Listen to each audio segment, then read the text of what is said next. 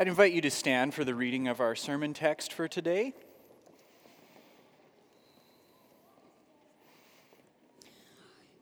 Isaiah 40, 1-11. Comfort my people, says your God. Speak tenderly to Jerusalem and proclaim to her that her hard service has been completed, that her sin has been paid for, that she has received from the Lord's hand double for all her sins. A voice of one calling, in the wilderness, prepare the way of the Lord. Make straight in the desert a highway for our God. Every valley shall be raised up, every mountain and hill made low. The rough ground shall become level, the rugged places a plain. And the glory of the Lord will be revealed, and all people will see it together, for the mouth of the Lord has spoken. A voice says, cry out, and I say, what shall I cry? All people are like grass, and all their faithfulness is like the flowers of the field. The grass withers and the flowers fall because the breath of the Lord blows upon them. Surely the people are grass. The grass withers and the flowers fall, but the word of our God endures forever. You who bring good news to Zion, go up on a high mountain. You who bring good news to Jerusalem, lift up your voice with a shout. Lift it up. Do not be afraid. Say to the towns of Judah, here is your God. See, the sovereign Lord comes with power. He rules with a mighty arm. See, his reward is with him. His recompense accompanies him. He tends his flock like a shepherd. He gathers the lambs in his arms. He carries them close to his heart. He gently leads those who have young. This is the word of the Lord. Thanks be to God.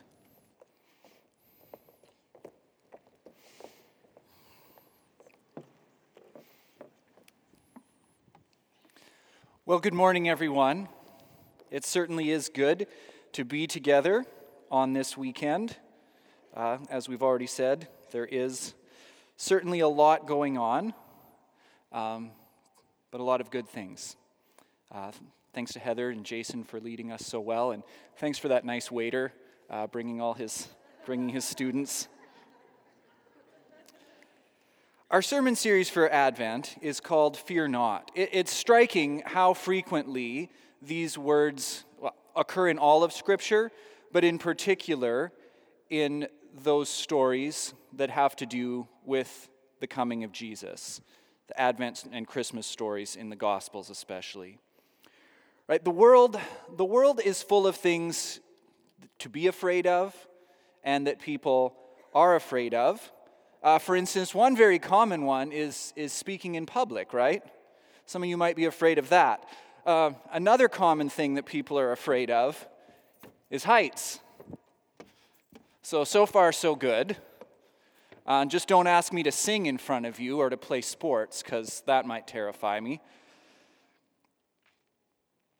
We know these kind of fears, or we might call them phobias, right? Because many of these sorts of things don't make a lot of rational sense. I'm standing quite high up here, but unless I do something ridiculous, there's actually no way I'm going to fall and hurt myself. I've got a sturdy railing here in front of me.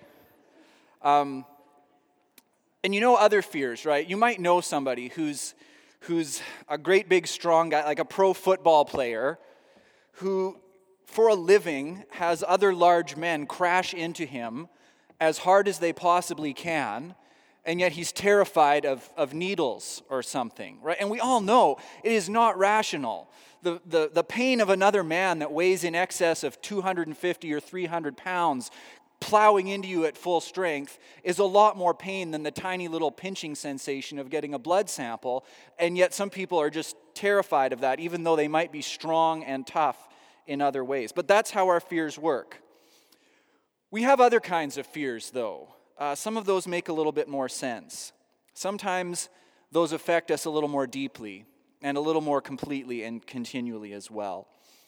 Our mass media and social media culture certainly doesn't help us that much. I'm sure I'm not alone when I sometimes wonder whether news outlets are in the business of giving us information or selling us fear. things to be afraid of, right? Natural disasters, wars, riots, child molesters, terrorists, Republicans, Democrats, conservatives, liberals, Russia, China, Iran. We didn't start the fire. Someone got it, thank you. Then add on top of that whatever Dr. Google is up to this week. This causes cancer, this other thing causes birth defects, antibiotic-resistant superbugs are on the rise. And then we look at how things are going in our faith, right? Deeper, deeper, deeper levels of things that might make us fearful. Church attendance is shrinking. More and more young people are leaving the faith. Are we doomed? I think that's what's at the bottom of most of our serious and deep fears. We're afraid of what we know and what we cherish and what we love coming to an end. At the end of the day, our deepest fears, the things that trouble us most, are sort of an extension of our ultimate fear, that is, fear of death. Let's talk a little bit about prophetic speeches, which we just heard read so well for us. We begin with sort of a big picture view of God's purposes in the world in Isaiah chapter 40. Isaiah 40, it marks kind of a turning point in that book, in both time and tone and time frame, if you will. Many scholars point to the transition between chapters 39 and chapter 40 as being so notable that they refer to 2nd Isaiah, which some believe was written by a later author. Now, I don't think that's absolutely necessary. In fact, anyhow, it's hard to deny, though, that chapter 40 deals with later events. The first 39 chapters, we hear over and over again that the punishment and the judgment of God is coming because of Israel's unfaithfulness. And it's off there, looming on the horizon, and it gets to a point there's no avoiding this anymore. And then we get to chapter 40, and it seems like it's saying, hey, it's all over, it's done with, that punishment is completed. We hear an announcement that it's coming to an end. At the end of the day, though, as we're going to see, time perspectives in the prophetic books don't always work exactly as we might wish they did. Some of you might know I do a little photography in my spare time. And one of the things you learn about, kind of in the basic stages of using a camera, is something called depth of field. And it has to do with how much of your photograph is in sharp focus, from foreground to background. And there's different techniques you can do to manipulate that somewhat. So for instance, if you're taking a portrait, typically what you want to do is you want to have your subject's face in a nice, clear, sharp focus, and you want everything behind them off in the background to be blurry so it doesn't distract from the person's face. So you want to isolate them and separate them from the background so that they stand out clearly. That's a little bit oversimplistic, but it's kind of how it works. I would show you a picture and explain this more fully, but some guy painted a giant mural and put it up there where we'd like to project our visuals. Prophets, though, do a similar thing with time, and we have to pay attention to that. We might kind of wish that prophets shot portraits, so to speak, so that when they talked about something, that thing alone was in sharp focus compared with everything else, and you could kind of figure out easily where it was in time. But prophets don't. They shoot big sweeping landscapes where everything is in sharp focus. And it can be hard to tell, okay, when does this happen in time relative to the things that are going to happen after it? And they'll talk about, for instance, the day of the Lord, or they'll say in that day, and they'll say a whole bunch of stuff, and it will sound as though this is all going to happen at one point in time. But in reality, sometimes the things they talk about happen over quite a long period of time, even though they describe it all as in that day. And we'll see that a little more as we explore this text. So just keep that in the back of your mind. There's an old saying that history doesn't repeat itself, but it sure does rhyme. In some ways, that might seem terribly depressing. In other ways, however, it reassures us that finding ourselves as God's people in a difficult place, in a place of fears, isn't a new thing. We've been here before. God's people were there when Isaiah uttered these words thousands of years ago. God's people have always lived in this, seemingly at least, fragile space where it so frequently looks like the whole thing was just this hair's breadth from falling apart, going off the rails, crashing down. Right? Israel wandering around in the desert. Israel oppressed by foreign enemies. Israel led astray by their wicked kings and their own sinfulness. Israel sent into exile. Israel being ruled over by foreign oppressors in the time of Jesus. God's people find themselves in a place so frequently where they are afraid that His purposes for them and even His care and even His presence with them have failed, or at least look like they are in about this close from that happening. If you want to, you can flip back to Isaiah chapter 2. You don't have to, because I'm going to read it in just a moment. But there at the beginning of this great book, one of the greatest of the prophets, we read about this ultimate future that God promised to His people. This is the promise. It shall come to pass in the latter days that the mountain of the house of the Lord shall be established as the highest of the mountains, and shall be lifted up above the hills, and all the nations shall flow to it, and many people shall come and say, Come, let us go up to the mountain of the Lord, to the house of the God of Jacob, that He may teach us His ways, and that we may walk in His paths. For out of Zion shall go the law, and the word of the Lord from Jerusalem. He shall judge between the nations, and shall decide disputes for many peoples, and they shall beat their swords into plowshares, and their spears into pruning hooks. Nation shall not lift up sword against nation, neither shall they learn war anymore. This is the glorious future that God promised to His people. And yet, chapter by chapter, as the prophecy of Isaiah has unfolded, it's been one after the next of Israel's failure, Israel's sin, judgment, and exile looming. We've seen anything but the establishing of this city of God and the people of God that this passage promised. And yet, in the midst of all that, and entering in to all of that, comes this voice that declares a different reality. Comfort, comfort my people, says your God. This double reality of my people and your God is the foundation of everything to do with Israel's covenant with the Lord. Now, I know we do have some guests here with us today, but over the last months, our congregation has been following the story of Abraham. And if we just think back a few weeks to Genesis chapter 17, we see the very beginning of this theme of you'll be my people and I'll be your God. Back there, God promised Abraham, I will establish my covenant between me and you and your offspring after you throughout their generations for an everlasting covenant, to be God to you and to your offspring after you. And I will give you and your offspring after you the land of your sojournings, all the land of Canaan, for an everlasting possession, and I will be their God. And then, of course, it becomes even more explicit in the book of Exodus, in chapter 6 and following, throughout that whole book, where the Lord promises, I will take you to be my people, and I will be your God, and you shall know that I am the Lord your God, who has brought you out from under the burdens of the Egyptians. This great promise, my people, your God, it's one of these central threads that runs throughout the whole of the Old Testament and all of Scripture. This promise is the central reassurance and comfort to God's people, no matter what they face. No matter what happens, no matter how they fail, no matter what circumstances go against them, God will not go back on this promise to His people to be their God.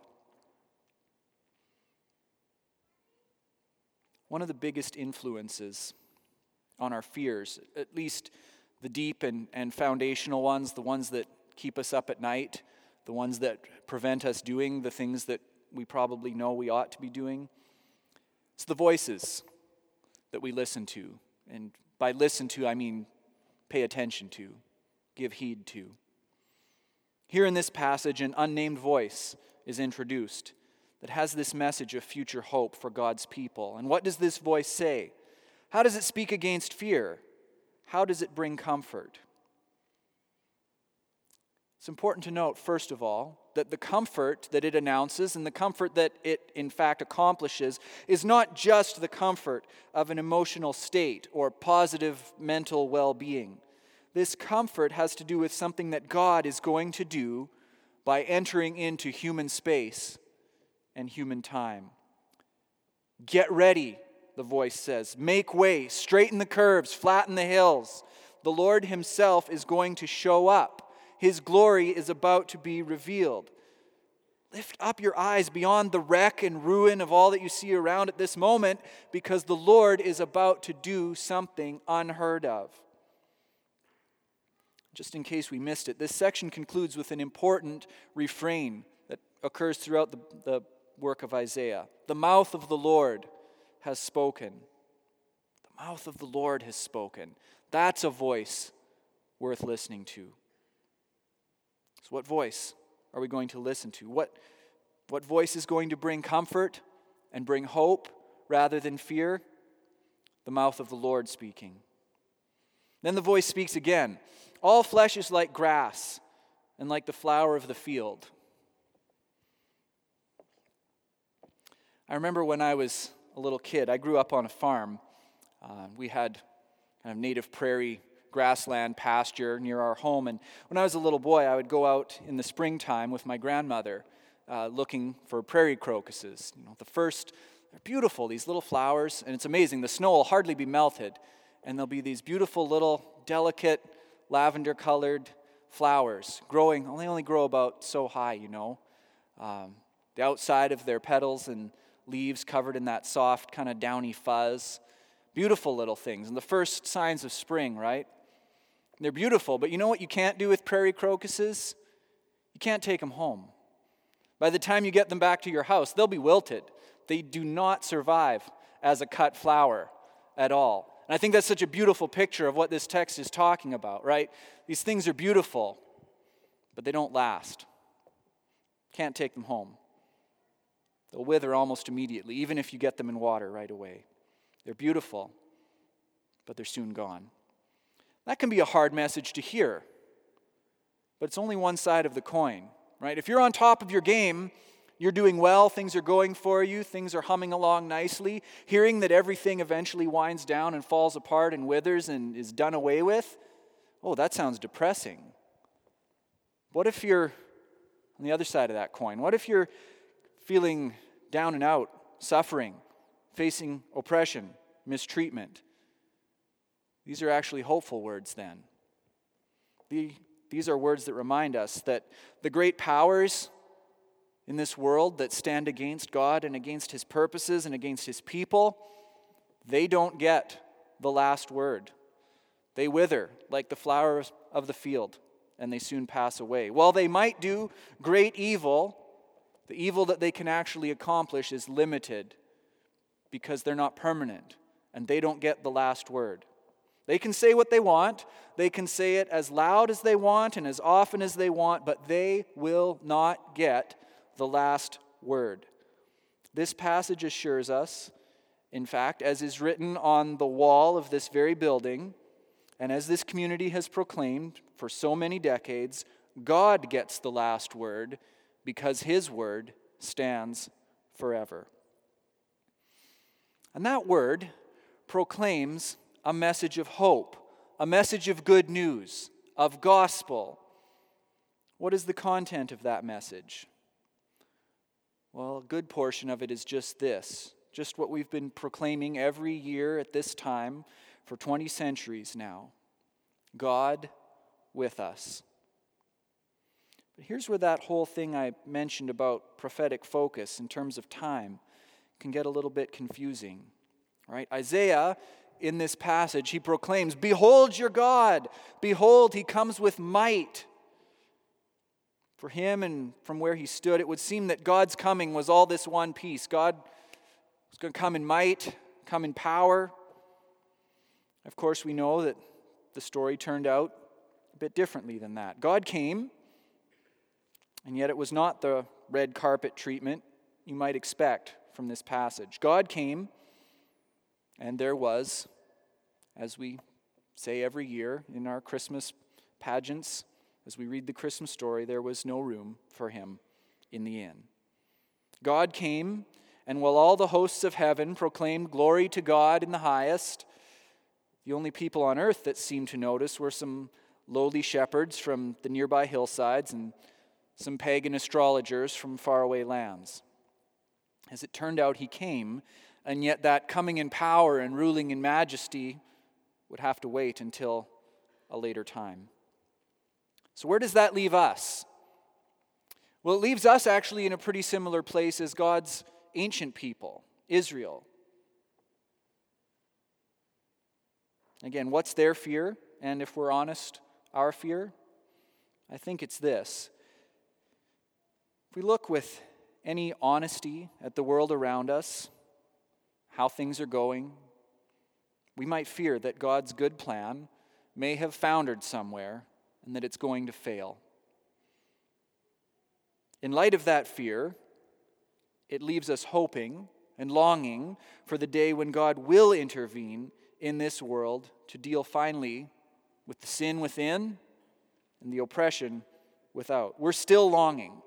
As Pastor Heather said, that's what this season of Advent is all about. We look back to Jesus' first coming as the baby in Bethlehem in the manger.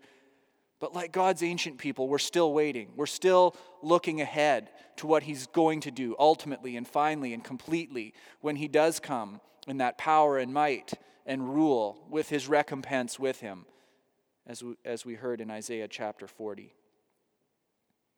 We're still longing. Here's the thing. I believe there's two kinds of longing. There's fearful longing and there's hopeful longing. Fearful longing focuses on what's wrong right now, focuses on what's broken in our current circumstances. And it's important to be honest about what's broken, what's wrong, what's sinful. But it does no good to stand around wringing our hands, saying, "Dear me." Such longing often ends up longing for some imagined golden age in the past, more than it does longing for the miraculous inbreaking deliverance that only our Lord can accomplish. Fearful longing primarily focuses on what's wrong now.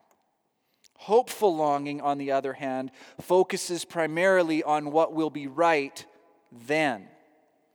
Hopeful longing acknowledges what is wrong and even sinful, but it keeps on looking for ways that God is at work and that his love and his truth and his kingdom are breaking in even now. And the interesting thing here is that hopeful longing has this paradoxical effect. See, it motivates us to roll up our sleeves and get to work, loving God and loving others with all our hearts, with all our souls, with all our strength, with all our mind, even as we freely acknowledge that it's not our efforts that's going to bring the thing longed for. God will do that. God must do that.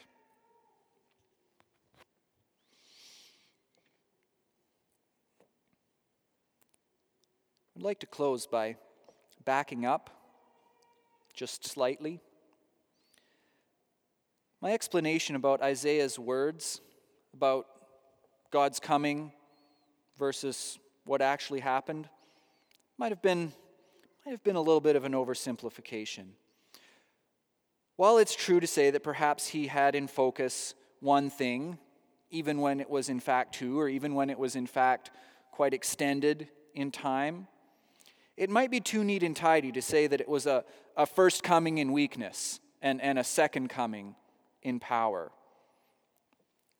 What could be more powerful than coming as the Lamb of God to take away the sin of the world?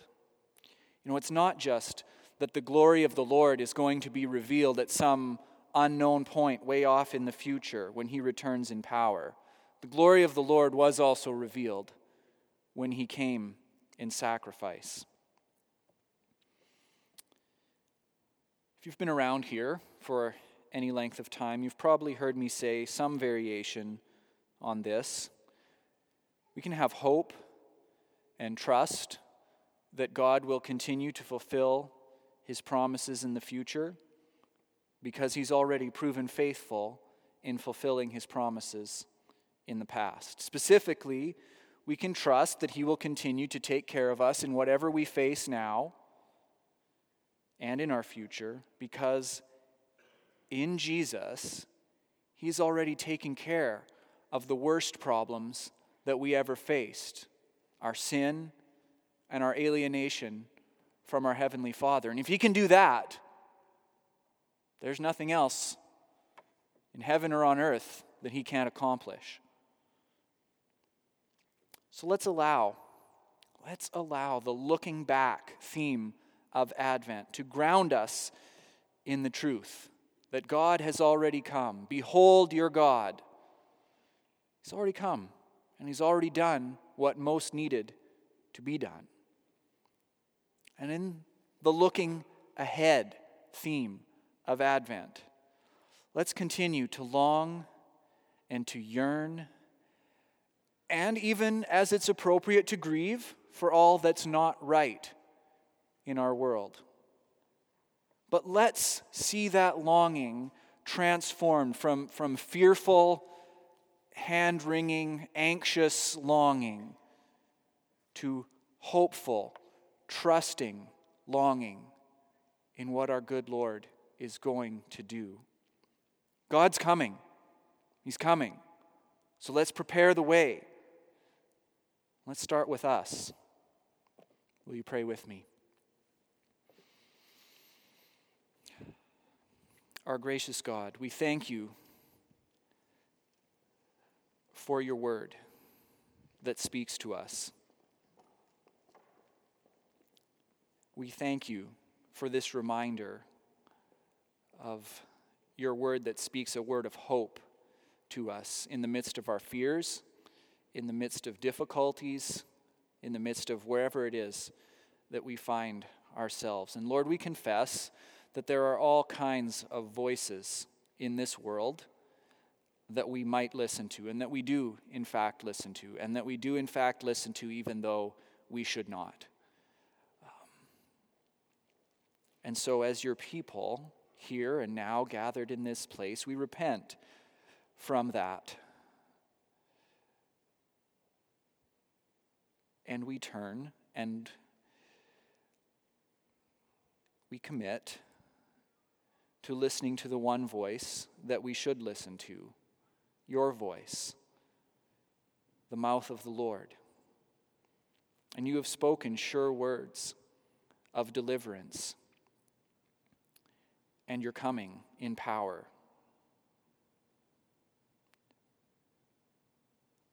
Lord, may you grant us a firm and a sure conviction that because of what you've done for us in Jesus already, in coming, in sacrifice, that we can have confidence that you are with us now, that you will continue to be with us in the future, whatever happens.